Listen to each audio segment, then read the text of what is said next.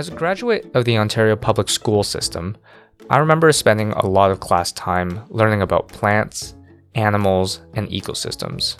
It felt like the message was always, the environment is fragile. Don't mess it up. Although, it was never clear to me what I was doing right or wrong to that effect.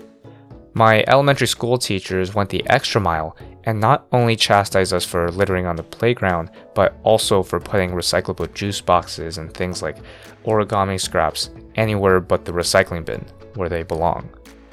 Fast forward to now in early adulthood, where I'm still a recycling abiding citizen, but meanwhile, I'm hearing from seemingly everywhere that the Earth is doomed. Earth is warming, corals are bleaching, crops are failing, and I'm sitting here with primarily a feeling of guilt. Did I eat too much beef? Have I taken too many flights? Did I not recycle or compost as well as I could have? On today's podcast, my wonderfully talented and knowledgeable guest, Carl Tutton, plays a bit of climate anxiety therapist for me. We get fairly deep into the weeds of his area of expertise, being sustainability management. In fact, he has a master's on the topic and is pursuing a PhD in the same. In this conversation, Carl enlightens me to how design decisions are made in consumer electronic space. Spoiler alert, profit usually trumps all. And how decisions can and should be made in a way that not only benefits the environment, but also the bottom line. Overall, this may be the most educational and enriching conversation I've ever recorded.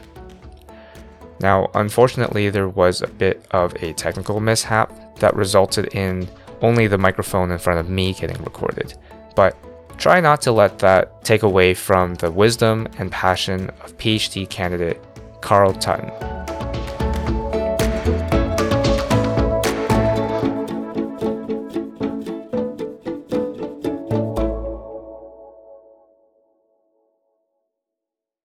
My name is Carl Tutton, and I am a current PhD student at the University of Waterloo. My area of interest is researching the design of consumer electronic devices, like cell phones and laptops, portable devices, and some desktops. And my raison d'etre has evolved from doing my master's degree in e-waste study in Ontario. And I did my undergraduate degree at Carleton in very general environmental studies, which is a lot more policy. It was a lot more looking at the way that humans interact with the built environment. And now I have very much specialized on the design side. And that's my professional background. And I suppose my more social background is that I am an amateur chef, and I'm very much involved in the kind of DIY and repair community. I love building anything I can get my hands on, and I love projects that involve learning new skills. So that's my internal drive. So. Well, build you do. You look around this living room and you scan from your stand-up desk in the corner of the room to this coffee table that we're settled at that you built. Yeah. And the 13 terabytes, I'm guessing, is going through the server that you built downstairs? Yeah. So my dad and I built a server rack for audio hardware when I was in grade 9. And I thought that I was going to get a lot more heavily involved in audio engineering when I was younger. And I did as a hobby, but it never really went further than that. But it was worth it to save all the space in the basement because we were starting to stack a lot of heat-emitting things in the basement. And, we were building amps and we were building relay boards and switches and things so that you could, split headphones off using a panel kind of thing. So it was getting out of hand very quickly, as is the case when you work with an industrial designer for a dad. So we built a rack, and I ended up using it as a server rack, and now I keep a huge data storage and game server system in my basement, and I have to pay more for the power bill. But it's a lot of fun. You know what kind of surprises me? That you didn't choose to study engineering in undergrad. I feel like every time I interact with you, it's like speaking with another geeky engineer.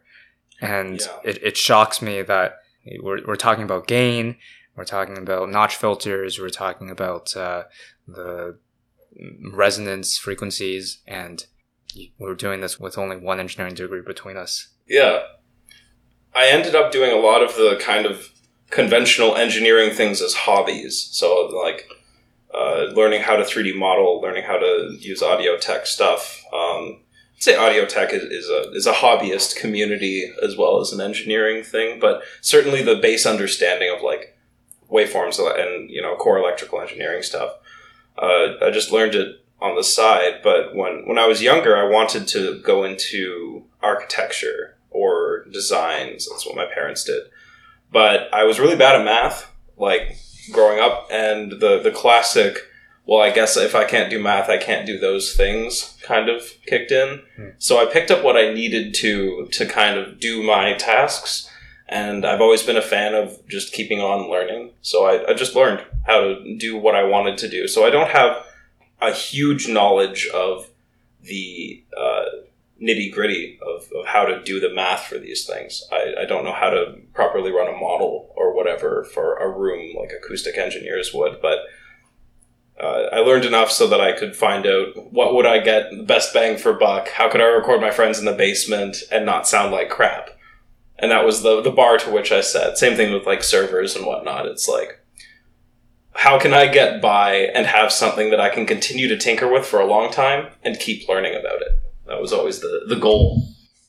And I think that's often what we advocate for on this podcast. Self-initiated learning teaches you what you need to know and not so much of the fluff.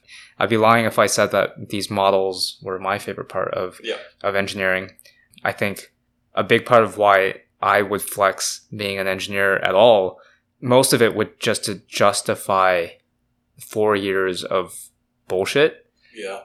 A good portion of that. There were some good lessons learned along the way.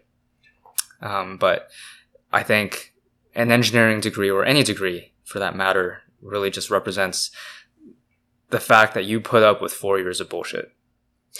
Yeah, you're willing to put in the time to learn how to learn at university, and you're willing to put up with or being inside of a system which is usually not optimized for the end user, being the student, to have any kind of fun.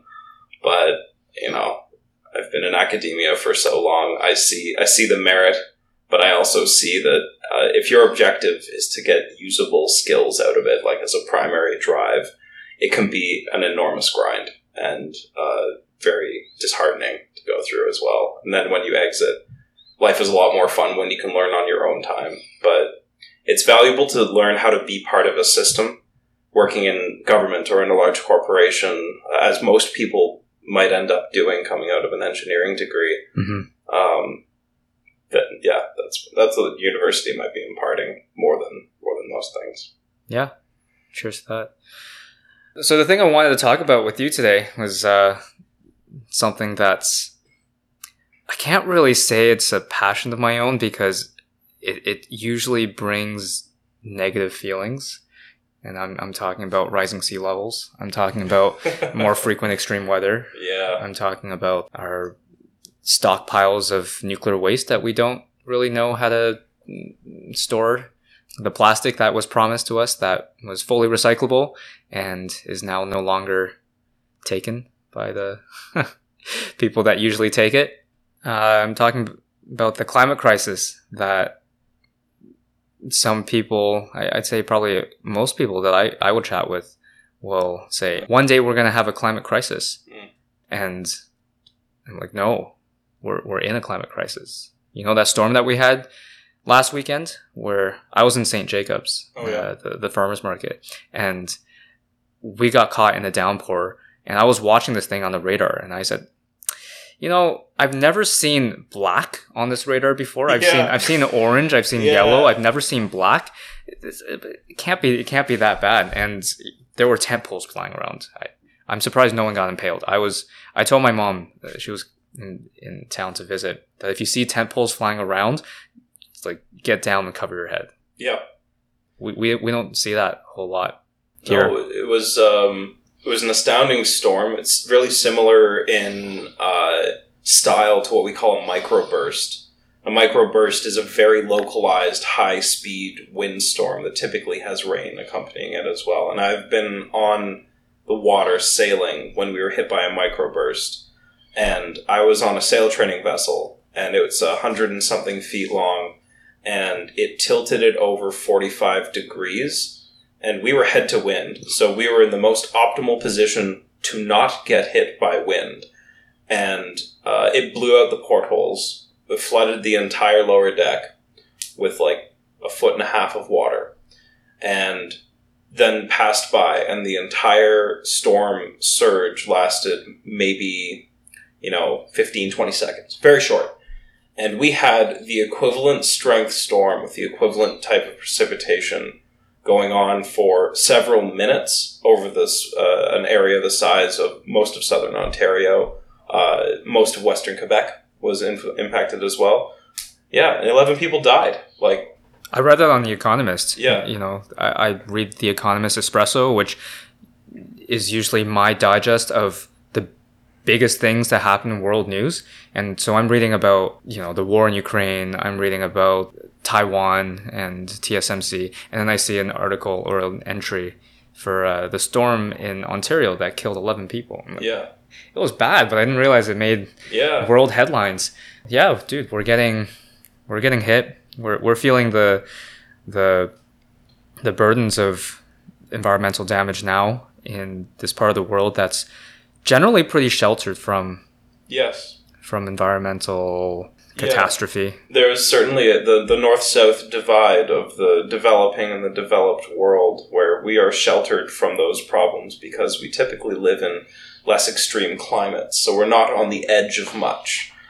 But a simple way I often think about global climate issues is that we have been adding more energy to the system. And if you add more energy to the system, you get more energetic events. And so it doesn't mean that the global temperature will just rise a bit and everybody's going to be warmer. It means that when it gets cold, it might get colder. When it gets windy, it's going to get windier. When you get one tornado, now you're going to get 10 over the course of the next 50 to 100 years. You don't get one small wildfire, you get a big wildfire season every single summer. Yeah, and it's a good thing you mentioned that. There's climate change that we think of as kind of emissions, broadly speaking, and then there's the climate change of changing forestry patterns to the extent that there's so much tinder on the ground in California and British Columbia and even in Ontario and Quebec, where we've had these traditional forestry strategies that when something does go bad, we haven't just changed the atmospheric conditions, we've changed all terrestrial conditions and also hydrology of regions. So yes, we have certainly made ourselves a very optimized storm when it comes to a lot of ecosystems. That's an interesting way to look at it, that we've been adding energy to the system.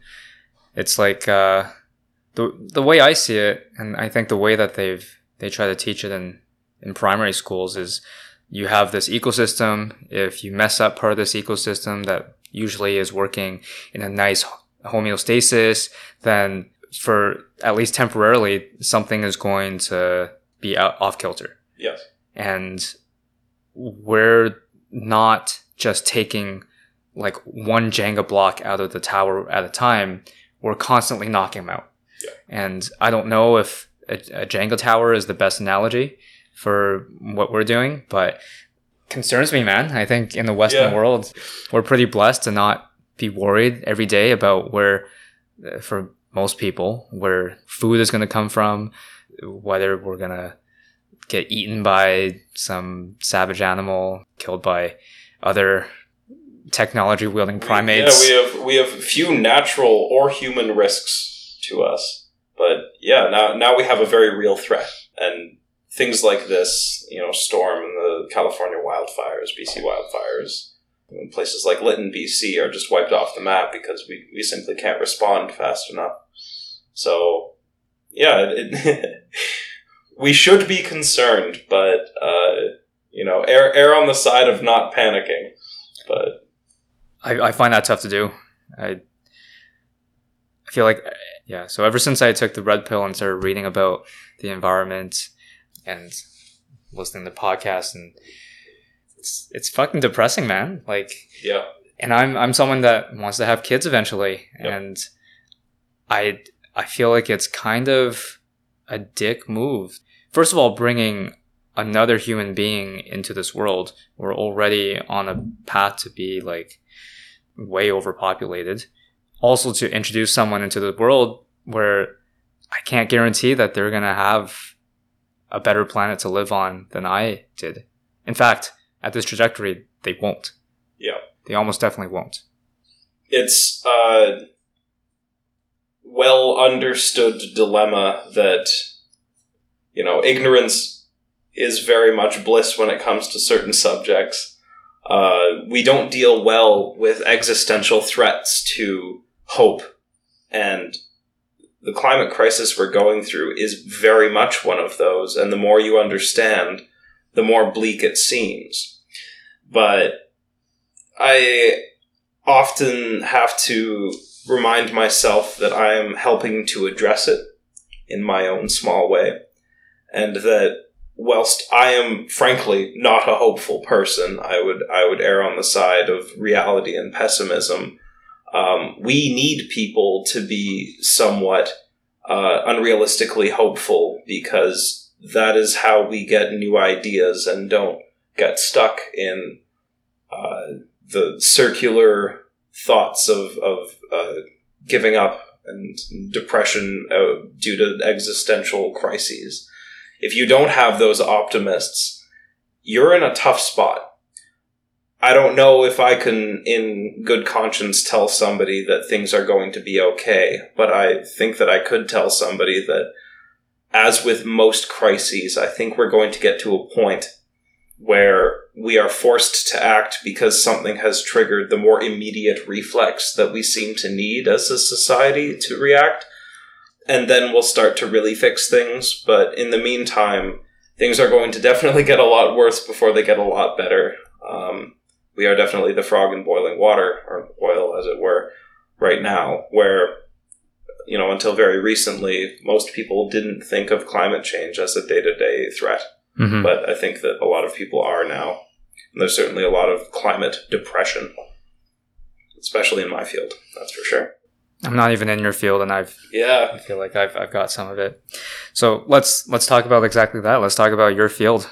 So what I do that is not that. Yeah, right now, I would classify myself as a PhD researcher, and I also am a teaching assistant at the University of Waterloo. And the core of my work is understanding the best design practices to improve life cycle effectiveness and efficiency of consumer electronics. I look at strategies on how we can implement that. I look at what has been done already, and I look a lot at the interplay between designers and firms, regulations, and the type of agency that people within these systems have in terms of implementing change, as well as, to a lesser extent, the education of those actors. So my goal is to learn about and then describe the major roadblocks to implementing well-understood best practice in the design community for these types of devices. So that's if there's one output from my thesis, it's to address why we haven't had more action so far, despite the level of knowledge that we have.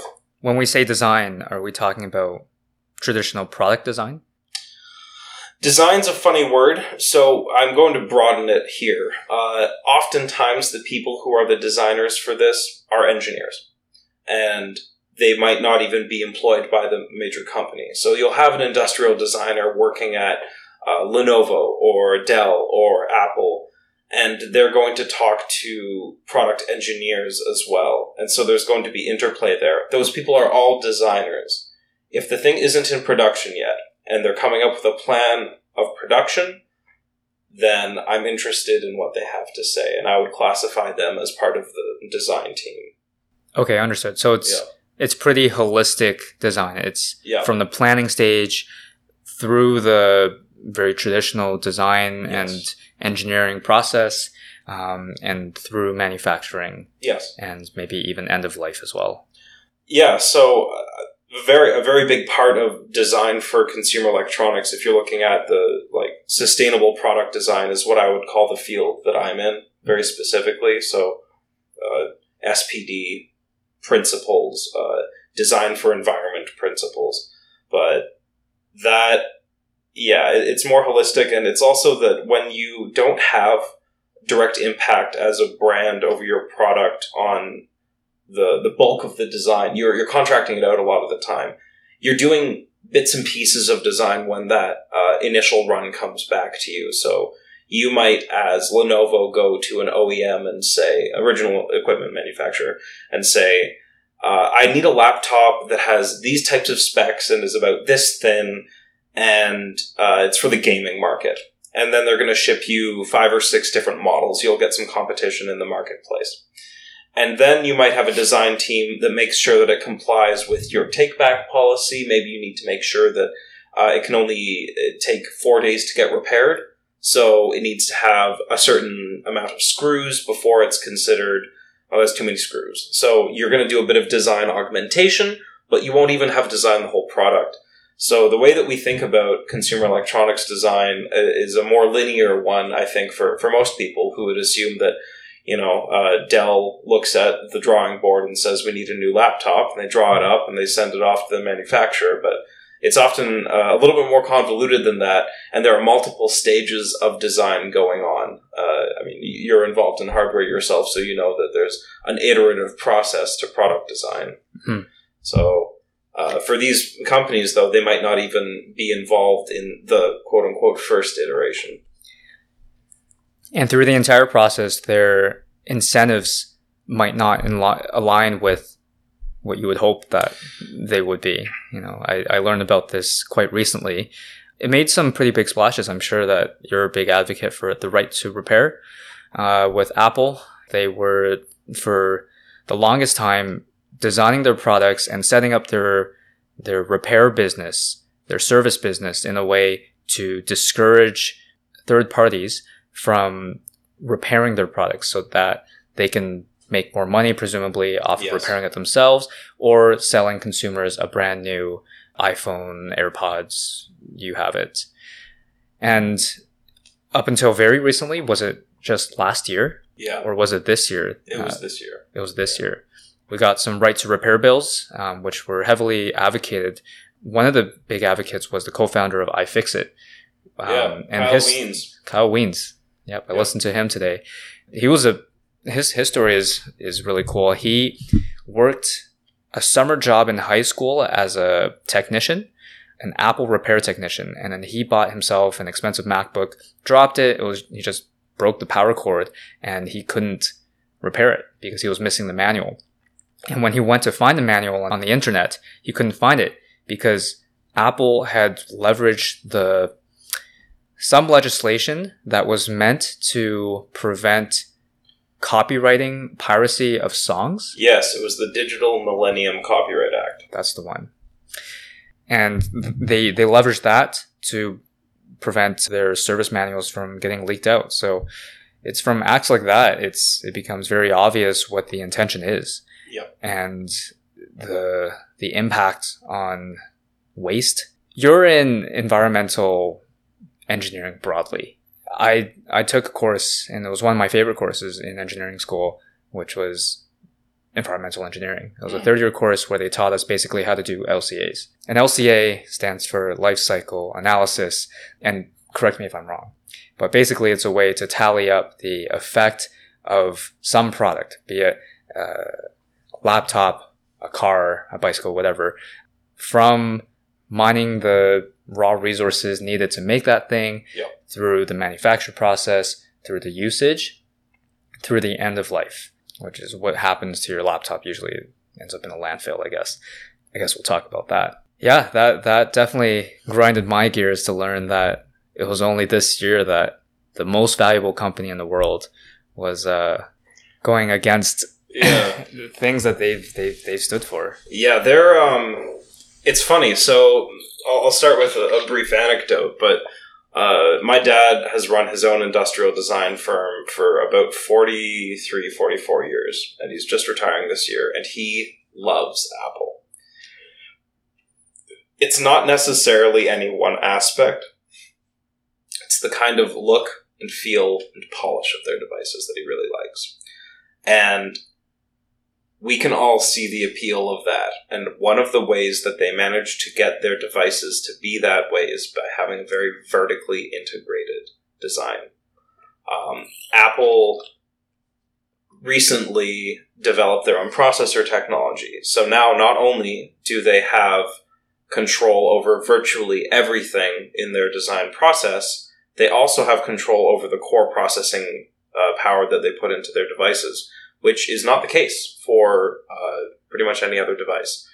To be completely frank, they totally took most of their inspiration from the ARM processing system. The A12 and the M1 and M1X and whatever they're onto now are all based on M1 Max. M1 Max. Which is two M1s taped next to each other. I love on the same die. Yeah, beautiful. I mean, like, honestly, if you've already invented the expensive wheel, keep using the expensive wheel. Oh. But their ethos since the iPod was that we can make a better device that is durable. They sell that a lot in their sustainability literature, let me tell you.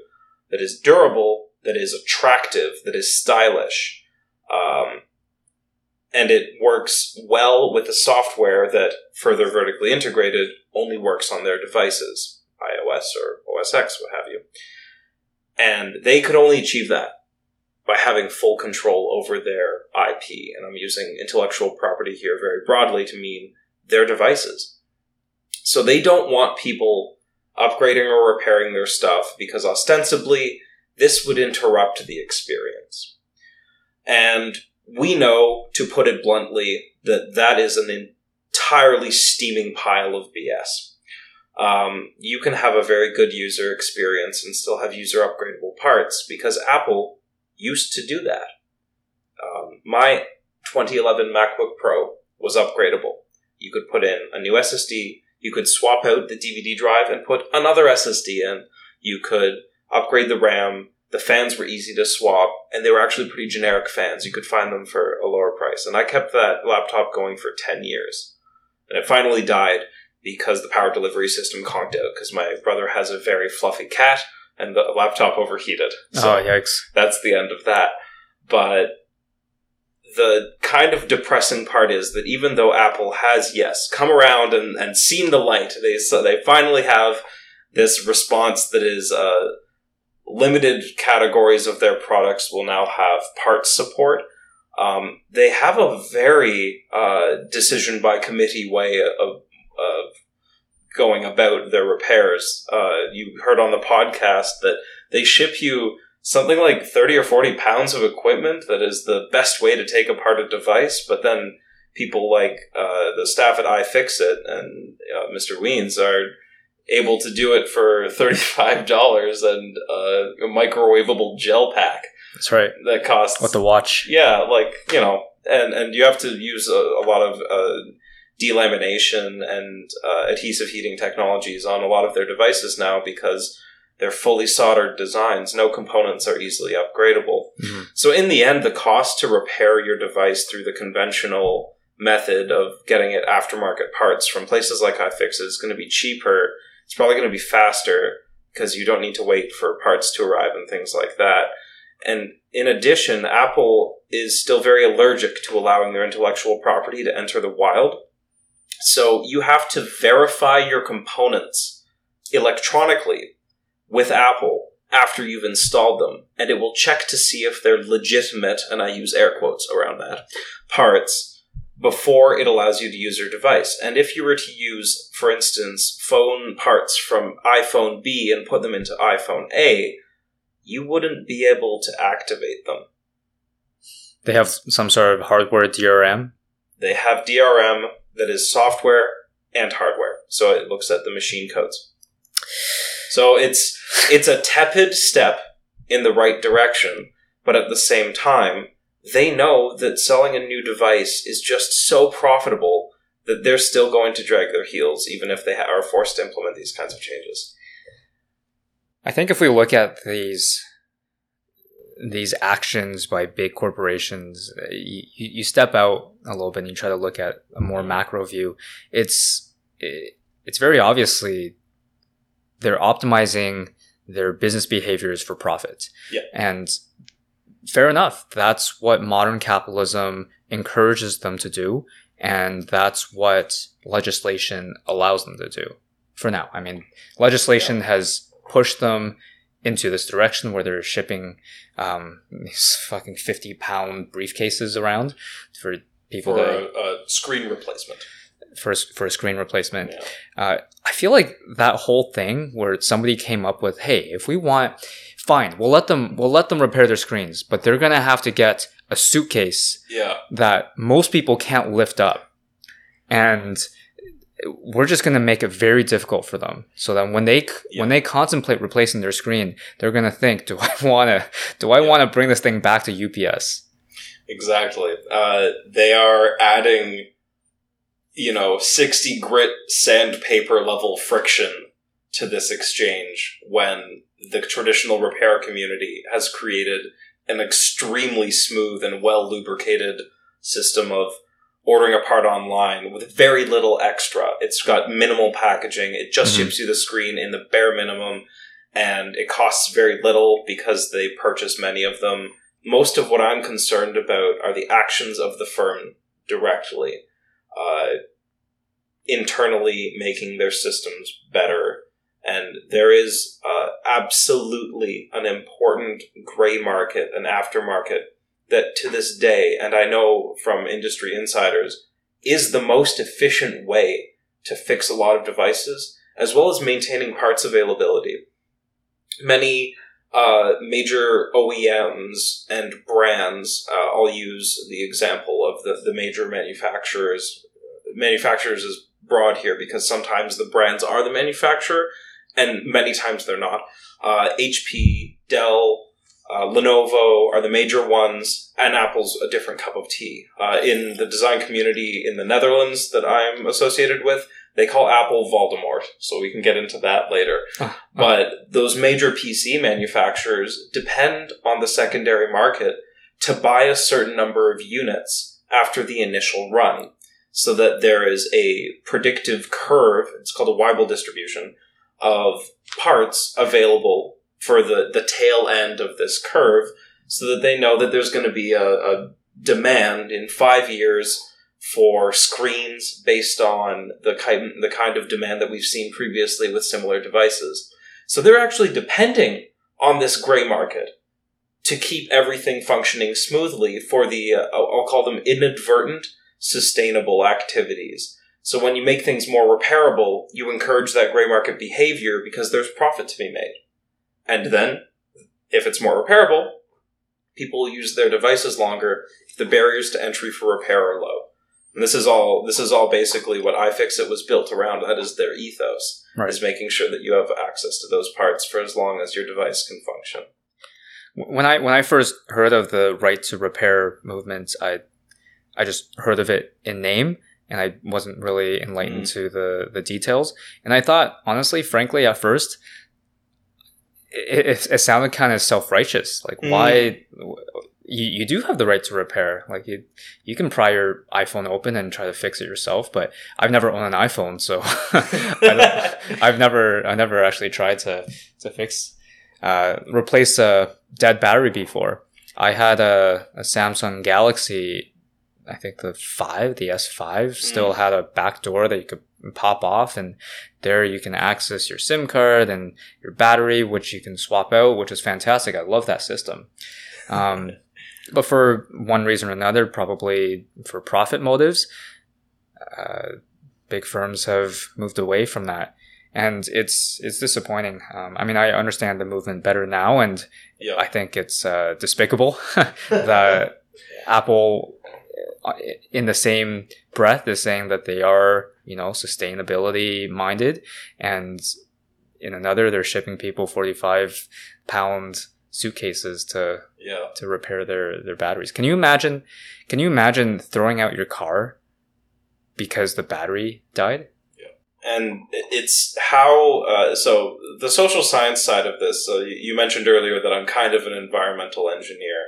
I'll put a caveat on that. That's not really, because of how much of the anthropogenic side of things I'm looking at the human interaction. So I am the mixed media studying this, the cross-curricular, as it were. So I look at the behavioral aspects to a certain extent. I'm not a behavioral scientist, but I look at the drivers because they're very easy to model by looking at product use trends. So I have the blessed opportunity to analyze people's behaviors without actually analyzing people too much, which is really nice when you don't have to get nitty-gritty with that kind of stuff. Right, you're inferring it through data. Exactly. And yeah, the kind of repairs that we expect for things versus the purchase price seems so out of whack.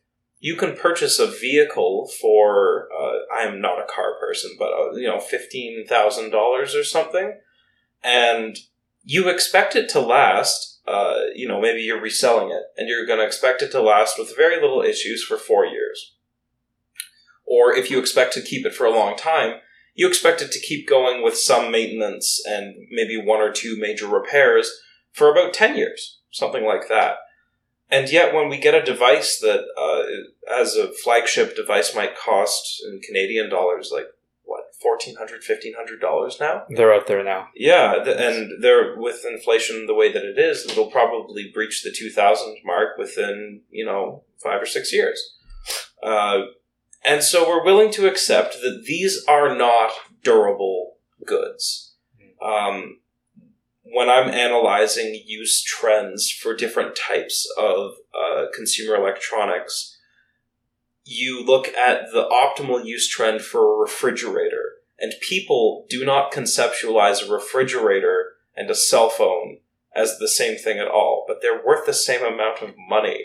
Oh, fuck. Yeah, that you can buy a fridge for, $1,500, $2,000, and your phone, if you get the higher end version, is going to be, order $1,500 at this point. Damn.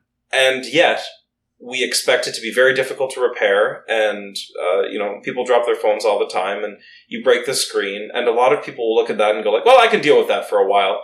But you probably wouldn't deal with a broken door on your fridge. You would expect it to be repaired fairly easily with a screwdriver, or you call a repair guy and it costs, $150 and you're good to go.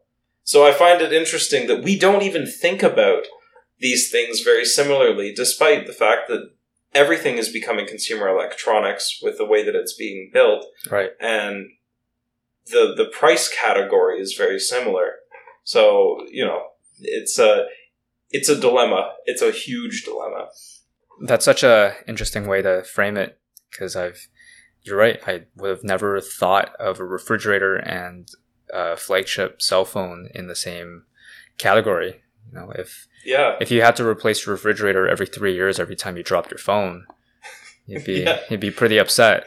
Yeah, and you would, run out of food. But the cell phone is now an integral part of our life. And I hate to harp on the cell phone. The cell phone's an easily accessible idea to most people, though. But I'm almost more interested in the more outlier products at this point. The desktop computer, which has been declining year over year, which is actually a pretty good example of how you can build a platform and then have an upgradable system within it, although that has its own drawbacks. But yeah, the market that we've created has altered our perception of value to the extent that we are okay with spending, approximately $200 to $500 a year on a product and then getting rid of it for zero value back, or maybe a bit. Maybe you sell your cell phone to a friend after 3 years, and you get what would you ask for a 4-year-old cell phone? I once sold a 3-year-old cell phone to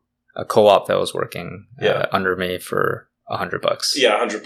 Yeah. So your value drop off was like, 3 years down the road.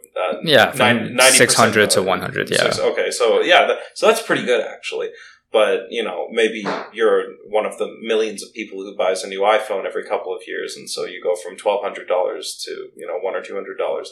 That's an enormous drop off in value. From a business perspective, it makes sense. It does make sense. Like if you black box this whole thing and we weren't talking about cell phones, we just talked about purchasing a thing. Okay. Yes. It's a thing that people will purchase at some interval. Yep. And this thing, let's call it a widget. A widget. I like that. Yeah. Let's call it a widget. You purchase a widget every X years. And this is what your business is built on. This is how you make money. For your shareholders who give you, your initial funding and you report to these people. Now, if you can sell this widget at shorter intervals, wouldn't you do that? You always would. Like, why would you not? Yeah. So I get it, but that doesn't stop me from getting upset. Yeah. There's a lot of literature. So first, there's a concept called DFX, design for X. And you can design for assembly or disassembly or repairability or environment or, you can design for anything. Weaponization. Doesn't really matter.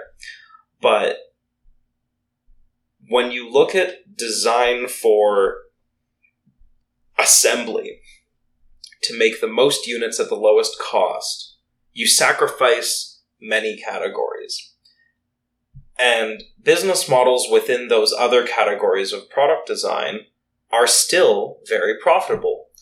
And right now we have a concept called a product service system, product as a service, or systematization.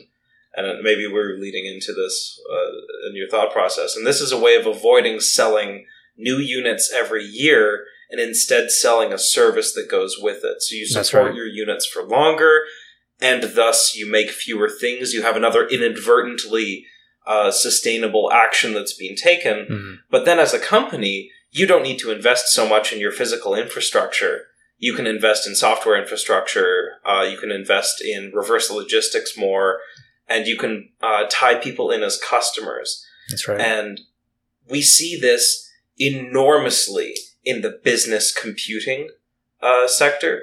And I mean, software as a service. Software as a service, exactly. And software as a service is the optimal model because there is no physical product that needs to be shipped, at least most of the time. You just need some servers somewhere. You need some software engineers to write the code once and make it more or less up to date.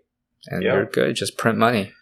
Yeah, and the issue is there are only certain product categories that are really conducive to systematization like that.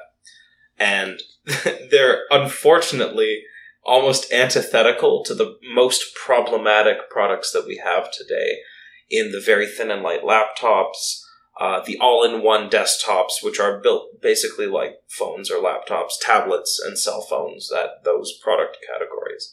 Because they're a fast-paced technology, and we still put such an internal value on full ownership that this idea of not being in total control of your device for this environmental optimization devalues that device dramatically. And that's a huge issue right now.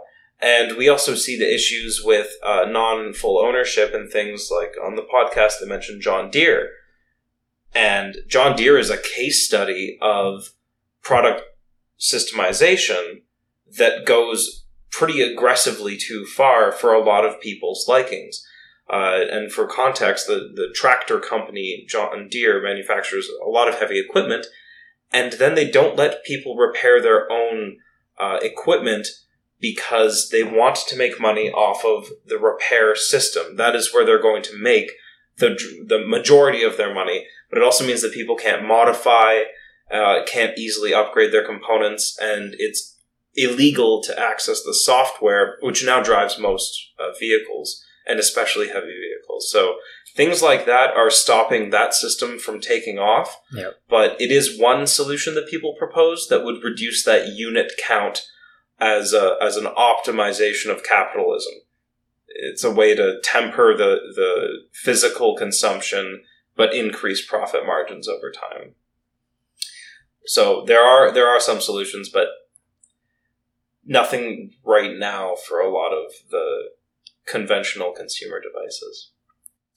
Yeah, the example that they gave in still the same podcast we're talking about, Yep. The podcast episode discussed an example where a farmer they have this maybe combine harvester during harvest season where you have a pretty small window of time where you have to get your crop, otherwise it's going to spoil, and then your entire season is moot. You're not making any money. Your combine harvester fails, you call John Deere, and they're like, nope, we can't tell you why this light is blinking without sending you a technician. And then you wait however long it takes to get that technician over during harvest season while he's servicing many other people, and he'll come over, plug his laptop in, and tell you, oh, this battery needs replacing. And you're like, well, I could have replaced it myself. And they're like, well, let me run back and get it for you. And yeah, it's definitely not optimal from a customer perspective. It's not optimal from an environmental perspective. It's not optimal for like a net societal efficiency perspective. It's just like adding entropy to the system. It's like you have this random resistor in the system that doesn't need to be there. But because it's there, it makes these people money, and these people make the rules because they sell the things that you want and nobody else does. And so what's the solution? What's the solution? Well, that's what doing this PhD is all about. Some of the solutions that we can kind of integrate into the design process today is an amount of comfort with slowing the pace of product development so that we can implement service systems, so that they do make sense, so that they are profitable, and that people still maybe get a sense of ownership, but it's the correct balance between ownership and the company's intellectual property reservations, so that you're going to have a phone that lasts 5 or 6 years because you're going to get a phone that performs the same over 5 or 6 years. Slowing down the release cycle so that only one phone is released every 3 years, so that you have the rolling updates that aren't the rapid iterative ones where, I think you'd be hard-pressed to tell me what the major difference is between a phone from even 10 years ago and today is in terms of user interaction. Is it actually different? Are we actually getting, let's say you're an average Canadian and you purchase a phone every 3.2 years or so. Are you actually better off for having purchased ostensibly 3 phones?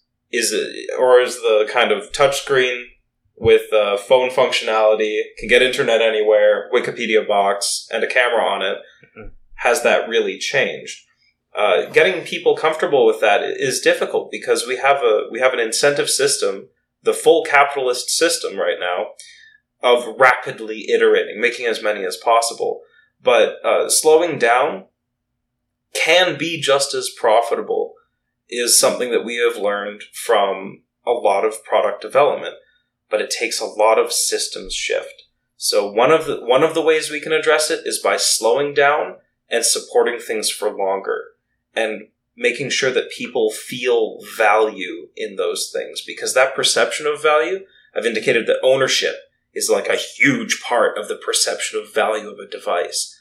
Making sure that we replace that or augment that so that people still get that sense, and then move forward with dematerializing that product stream as much as you can. Those are some of the changes we could ostensibly make in the next 5 to 10 years. So, and when we say ownership, we're talking about from a psychological point of view. Is it the same type of ownership that you'd be proud of if you own a home, own a car, Like, say, like, I own that. What do you mean by ownership? Yeah, so when people purchase something, there's a high that we get from purchasing a thing. The value of newness is simultaneously very sharp, but very fleeting. We often get over, and I'm quoting a CBC report, and if I were to put this in a citation, it doesn't have a date, but it was within the last couple of weeks. I was listening to a psychologist that indicated that fleeting feeling of newness only lasts a couple of days at most. And then you settle into your routine. Mm-hmm. So maybe there's a deeper cultural shift that we need to begin to address. I mean, of course we need to address it, that the newness isn't actually as valuable as you think. And it's a very uncomfortable subject to broach with people, that what they think they want isn't something that they really want, because they're actually losing value.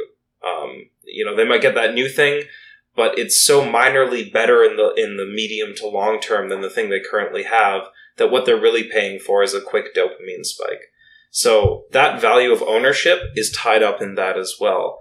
There's the idea that you can do whatever you want with something, but then when you look at the functional perspective of a vehicle, it actually doesn't make much sense to perhaps own a car if you live in a city. The value of the car is in the utility of going from point A to point B, but a car only lasts 6,000 hours, and most of the time that it exists, it's sedentary.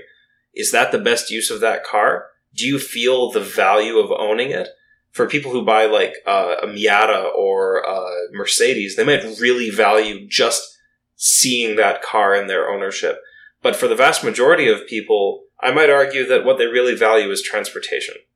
So shifting that to the valuing of the service rather than the valuing of the product is important. And understanding why people value ownership, which is usually a deeply embedded cultural notion that having more is better. And maybe there's some, deep psychology of hoarding that we have as humans, that keeping resources around for later in the event of scarcity is good to have. But I'm not so sure that that's as applicable. So those are the kinds of ideas that are tied up in the ownership discussion. I like that. And I appreciate that you name dropped my favorite neurotransmitter. Oh? Dopamine. Oh, yeah. It's a good one. Yeah. I wish I had more of it. Yeah, dude. I think there's a lot to learn from the neurobiology realm. Yeah. I think the solution to this whole thing is going to be as multidisciplinary as how we got here. Exactly. And how we got here was catalyzed by capitalism, but it needed to be made possible through engineering ingenuity. Yes. Somebody had to come up with a way to shovel coal into a fire, heat up some water. Than the last person, yeah. Exactly. So that's right. And asking people, like I mentioned earlier, it's really hard to tell people to slow down. It's really hard. And that's it's like talking to drug addicts. Yeah. Yeah. It's like, hear me out on this one. I mean, you're nodding, but maybe listeners hear me out. When you I've interacted with drug addicts before, and they, in their sober state, when they're maybe like coming down from their high, they know very well that like this thing that they're taking is probably not great for them. But then once they get that first hit, it's like, fuck, I gotta get that next hit.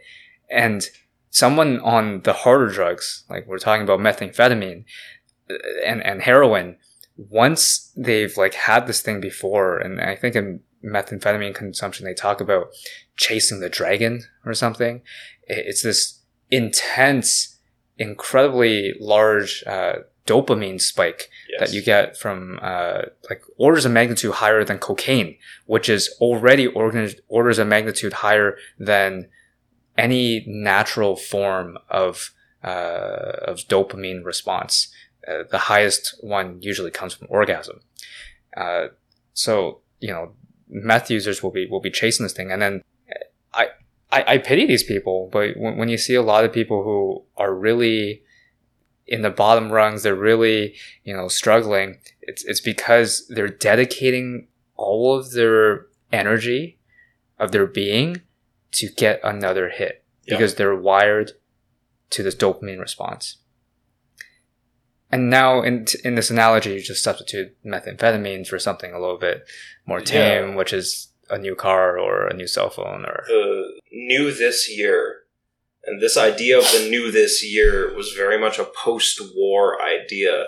And it is eerily similar, as you indicate, to drugs. Because you get that high. And,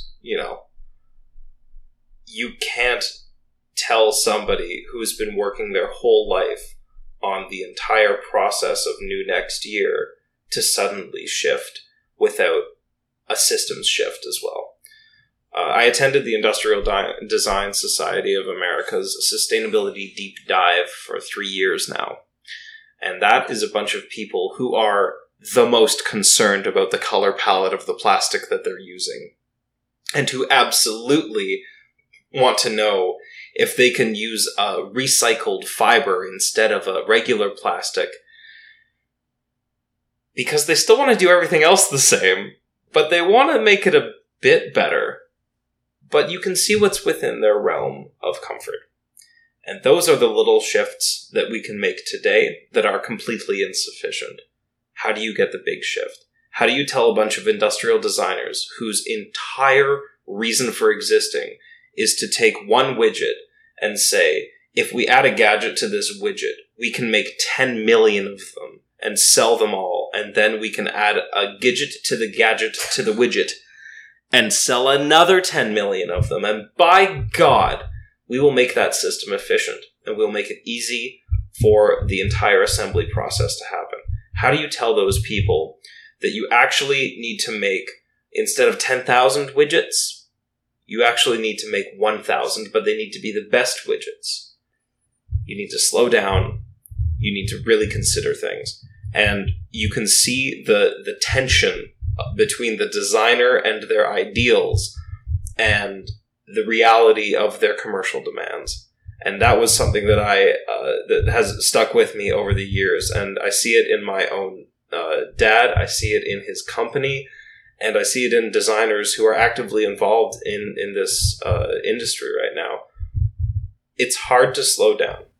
And you really can't, or rather, you really shouldn't. You shouldn't disparage people for wanting to, do this thing that their field, society, psychological pressures, neurotransmitters, push them towards doing.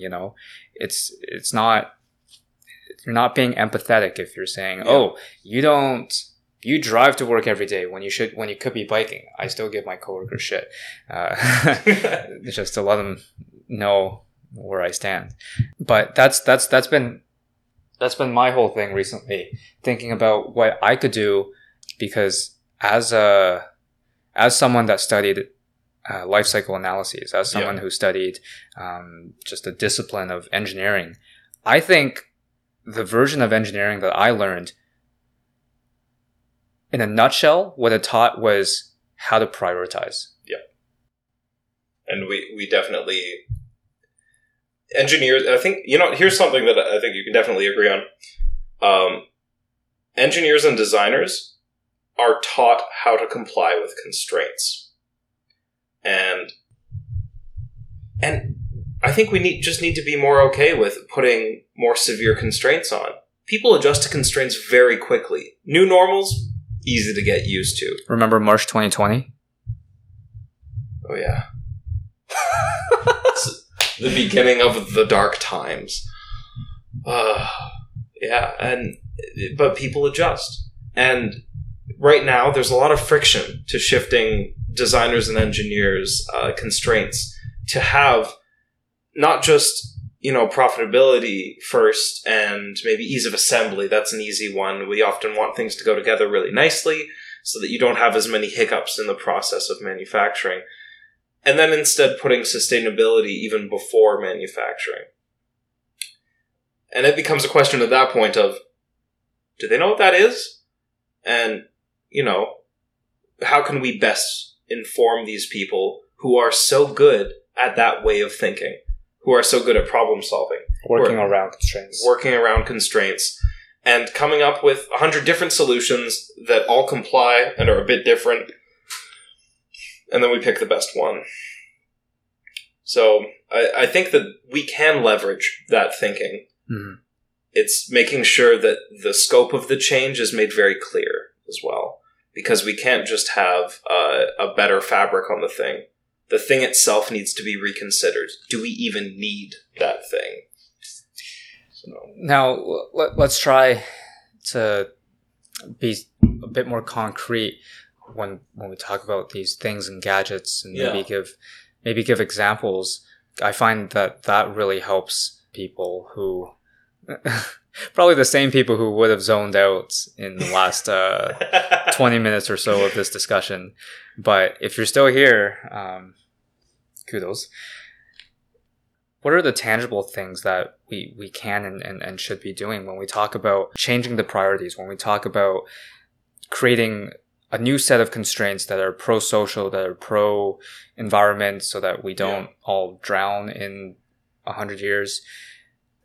I'm in like idea generation mode right now. I'm just thinking about how do we use the blockchain to encourage people to, like, can we make how do we apply this quiver of ideas to this? Yeah. And the one thing that I think of, so when you're developing electronics, and I'll stick with my wheelhouse because I know it the best, but we can broaden it somewhat after. Making a platform is a great way to start. If you can think, yep, we actually need we need a new cell phone. The company needs a new cell phone. I'm under pressure from various stakeholders to make a new cell phone. But how can we make one that is more sustainable? How can we make one that does last longer but still fills out many of those needs? Well, what if we made a platform for it? And there was an idea a while ago called Phone Blocks, Project Aura. Was it on Kickstarter? Yeah, it was like partially funded by Google or something, and it never went anywhere. But the idea is sound. I mean, my phone that I use is the Fairphone, and it's not quite a platform, but it is a phone that's designed to be repaired. It's designed to be easily identifiable when you take it apart. There's the battery, there's the camera, whatever. You can pull it out, you can swap them out, and theoretically, they were going to release more updates for it, and then you could put a better camera in. They did that, but they didn't do anything else. So they didn't put in like a USB 3, USB-C interface. They left it at USB 2. They didn't allow you to put in a new main board. They didn't change your storage, but would upgrade your CPU. So from a hardware architecture point of view, that seems awfully difficult. Oh, it is. Because USB 2 to 3 is not just a matter of changing the connector. It's literally the same connector. Yeah. It's the data rate that goes through. Yeah. So you would have to change, probably the PCI interface that's being used, and the USB handler would have to be swapped out entirely. So you would have to have a modular chipset for the for that entire subsystem. But things like that are often difficult to do the first time, and they get way easier. So that's a direction that I see serious merit in, and we can take inspiration from things like the desktop computer, which at the best of times, such as with the AM3 platform, AM3 Plus as well, you've been able to put a new CPU from basically first gen through till, I think, 5th generation Ryzen processors into the same motherboards because they've maintained support. It might be able to last 15 years. So we do know how to make platforms, and of course the motherboard of a computer is much larger than the main board and daughter boards that are inside of a phone. But I think that we need to consider maybe that we can make a thicker phone, maybe it has better thermal management, and it might not be quite as aesthetically appealing, but it could begin to comply with that idea of making, there's the Framework laptop which came out recently, but that idea of an expandable as well as modular design. I'm a huge fan of sub-assembly based design, and this is an example of that. Now I don't really regret the fact that you didn't study electrical engineering. I think I'd rather have you be multidisciplinary and think about how to, how to tackle this from multiple points of view, but yet be very well versed in electronics. I say this the same way with software. I'm not a programmer, but I know a lot about the front end. And it's the same thing with hardware. So I know a lot about the front end. I don't really know how the actual processor functions at translating to machine code and whatnot. I know most of the words, but there's enough going on that I think that if I can communicate those ideas, then I become valuable to people who are developing those types of hardwares and the driver softwares and those base level components. Absolutely. And that's important. You should always be able to speak the same language, even if you're not quite bilingual as the people who you want to influence if you're in a research position. It's invaluable. Yeah. So it's interesting you said that makes you valuable to other people. What is the optimal way to output your value? I often thought that I wanted to go into policy. And when I was studying electronic waste, I knew that was basically the only thing that I could do was policy. And I don't know if that's the right route anymore. I think that there's a lot of value to be had in working directly with engineers. I would love to, so this is more of a want rather than the most optimal scenario, work in a company for a while. Work at Lenovo or Dell or one of their design offices somewhere in North America, ideally in Canada or Europe or something, and be there for the process. And even if I can't influence it too much, learn how the process works so that I can take that information and turn that into regulation if I have to. I think that in the end, my most influential position will probably be in a regulatory capacity. But there are other ways of changing the behavior of corporations, like, intercorporate agreements, working in standards organizations. Sounds so sexy, man. Oh, yeah. Man, you can get me going about standards any day of the week. IEEE, baby. But, things like that where you have the ear of the most stakeholders. I view that as a great position. And I'm not sure, education obviously seems like a logical next step. I went through the PhD system. I'm going to exit with 3 degrees and less hair. And when I go into education, well, I'm not sure if that's where I could make the most impact in the next 10 years. In the most 50 years, maybe. But as we were talking about earlier, we're in a climate crisis. We're not in a climate slow burn. That's just what our bodies will be doing. But it's hard to find the most optimal scenario. But I think that probably starting in industry and working with the kind of communications between industry and design and the OEMs and the engineers, that's where I would make the most impact. I think that's a strong move, because in industry, you're going to learn about all these unknown unknowns that you haven't been privy to up until this point. Precisely. And then I also agree that in policy, you probably have the longest lever arm that, with one fell swoop, you're going to be able to put in some legislation potentially that, for instance, like the one that France just made, where yes. Was it in the labeling when you purchase electronics, it has to show some standardized score for repairability. Like it sounds kind of banal, but it's huge. It's huge. Yeah. If the example they gave in the podcast was if you're in Best Buy and you're looking at a $250 AirPod versus a $250 Galaxy Pod, and for all intents and purposes, they seem like equivalent products, and one has a 1 repairability rating and one has a 4, meaning it's rather repairable, and the other one is virtually unrepairable. Yeah. It's something else to make your decision on. And the Indice de Réparabilité de France is a great example of a consumer-oriented system. And that's a great first step. It's really quite fantastic. And I've actually done some research on that system. And unfortunately, there isn't that much data that's been released to people yet, especially to the kind of... There's a score sheet that they have to fill out that results in their repairability score. And there's not a lot of information about what scores they got in what sections. I believe a lot of the companies want to keep that private. But of the information that I have found, it's interesting to note that the average cell phone score across the board is about 6.5 to 7. But we can see that Apple's average score is about 6.3.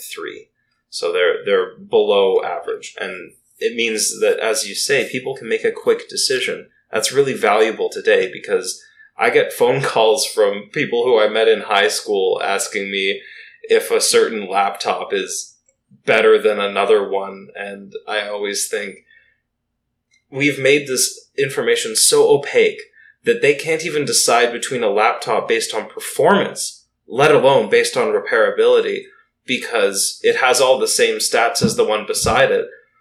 But one of them has to be better. And, you know, in many cases, you'll know this in depth, but thermal performance is a very large concern when it comes to computing. Mm-hmm. And if somebody wants to buy a very thin and light laptop that has the same specs as a chunky laptop, like my laptop's a Dell Precision, and it is thick.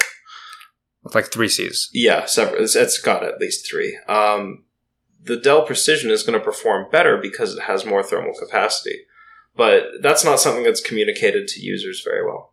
So yeah, that index is a great first step and can also lead to more aggressive regulatory actions, like saying, okay, in the next 5 years, you can't get a 1.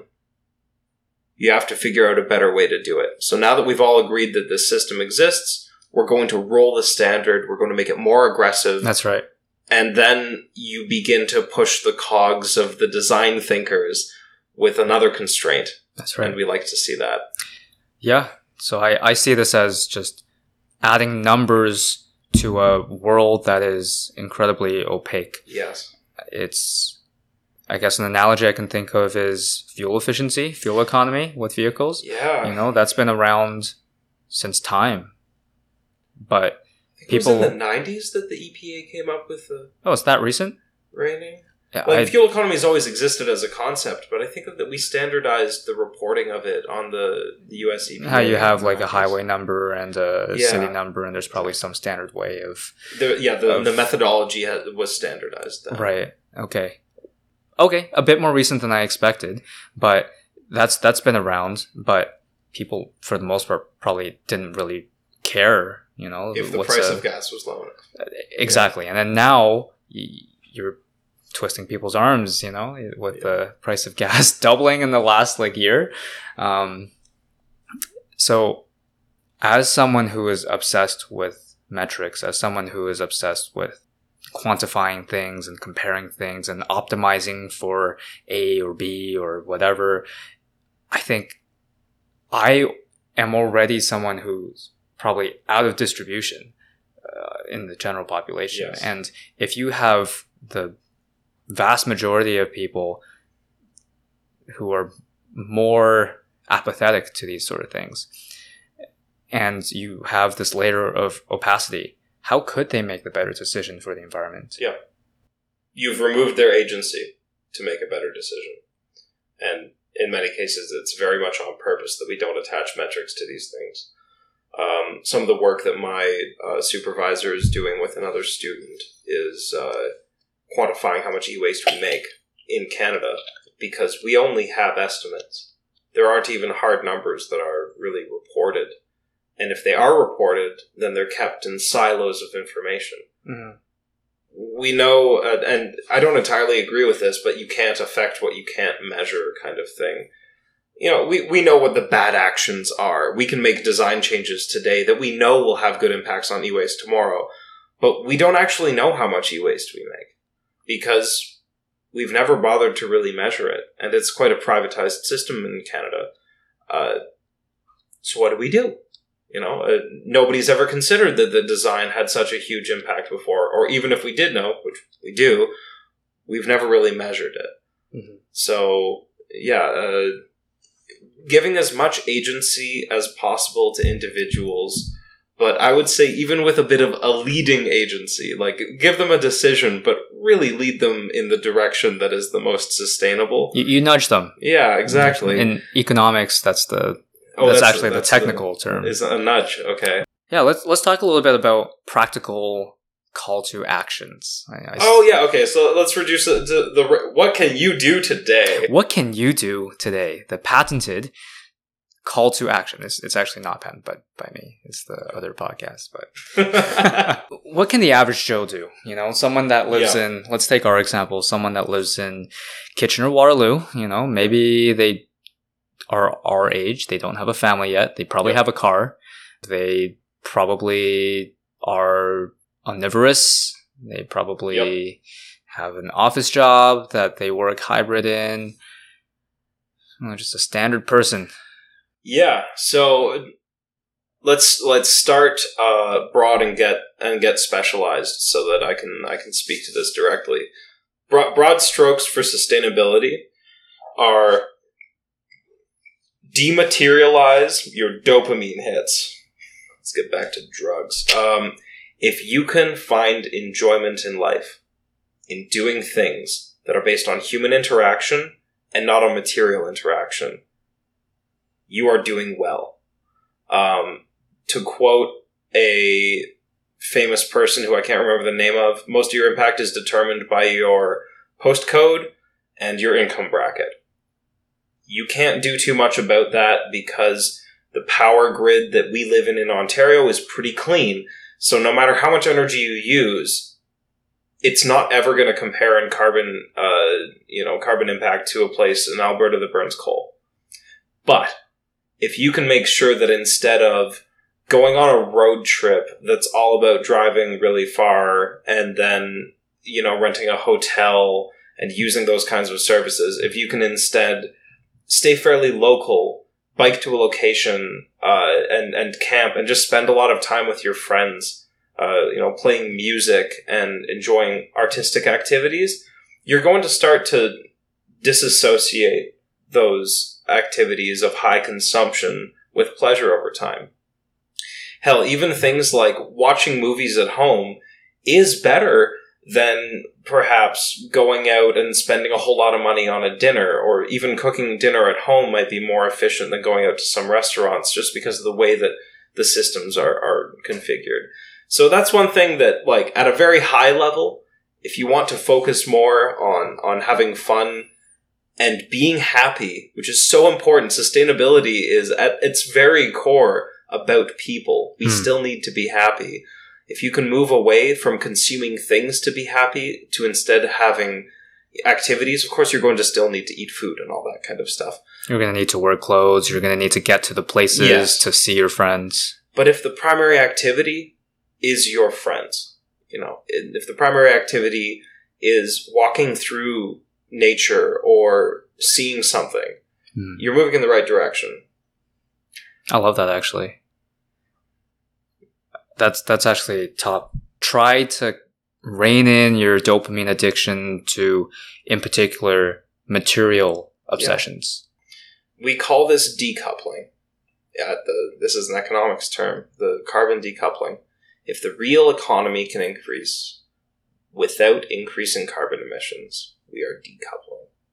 And if you can, as your own internal economy of happiness, and that includes earning money and all that stuff, it's all the equation to make you a happier person. If you can try to decarbonize that, and often people don't know exactly what causes carbon, but it's stuff causes carbon to be emitted. I think that's bold. And then if we look at things that we own, that we have to own, we need a phone or a laptop, that kind of thing.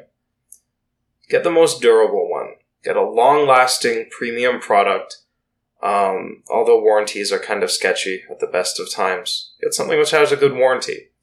If you sit at home most of the time for your work, but you feel like you need a laptop, have a good sit down and maybe put a post-it note where you actually put your laptop throughout the day, and figure out if you actually can get a desktop that's going to last you 12 years instead. Because if you only actually use your laptop in 2 places in your house, it's not that much of a stretch to get a nicer chair and sit in one place and then have a device that will last much longer. Things like that, I think make a very large difference over the medium term of like 5 to 10 years. That's great. That's great. I love it. Carl, thank you. This is enlightening. Thank you for inviting me over. And thank you for doing what you do. Well, thank you.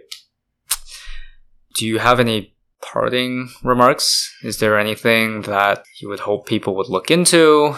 Any resources you'd like that might be standard reading for someone who is concerned about their environmental impact? Sure. I'll give a shout out to the engineers right now. There are handbooks on sustainable product design, and there are a couple that are called the Handbook of Sustainable Product Design.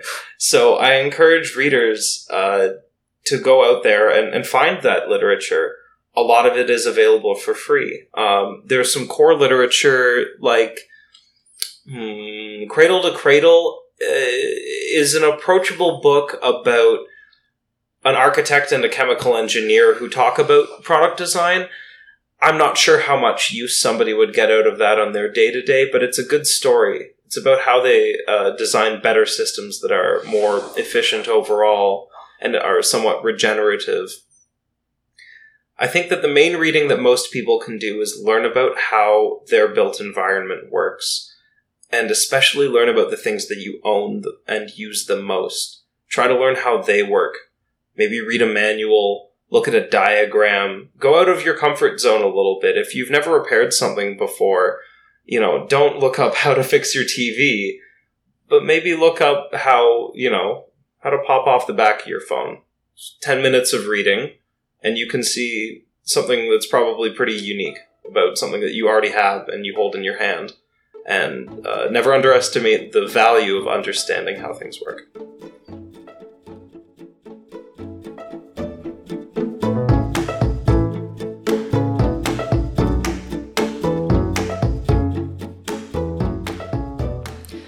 Listening again to this relatively long and mostly unabridged conversation, I'm astounded at how many powerful ideas Carl introduced to me. From comparing expectations for a cell phone to a fridge, to viewing consumption of material goods as an addictive dopamine hit that we should try to avoid. I'm glad we have the smart cookie dedicating himself to researching such an important topic. There is unlikely to be a silver bullet in solving, quote-unquote, this climate crisis. There's not going to be a single miraculous invention of a machine or something that's going to undo all the damage that we've done to the earth and continue to do. It's going to have to come from a lot of cumulative change in legislation, in technology, and also in culture. And it's also going to take time. Every idea and incremental step in the positive direction is going to start with having a breadth of knowledge, which comes from, as Carl said and embodies himself, being curious and learning about the world around us. Excellent words to live by. Thanks for listening to Pardon My Passion.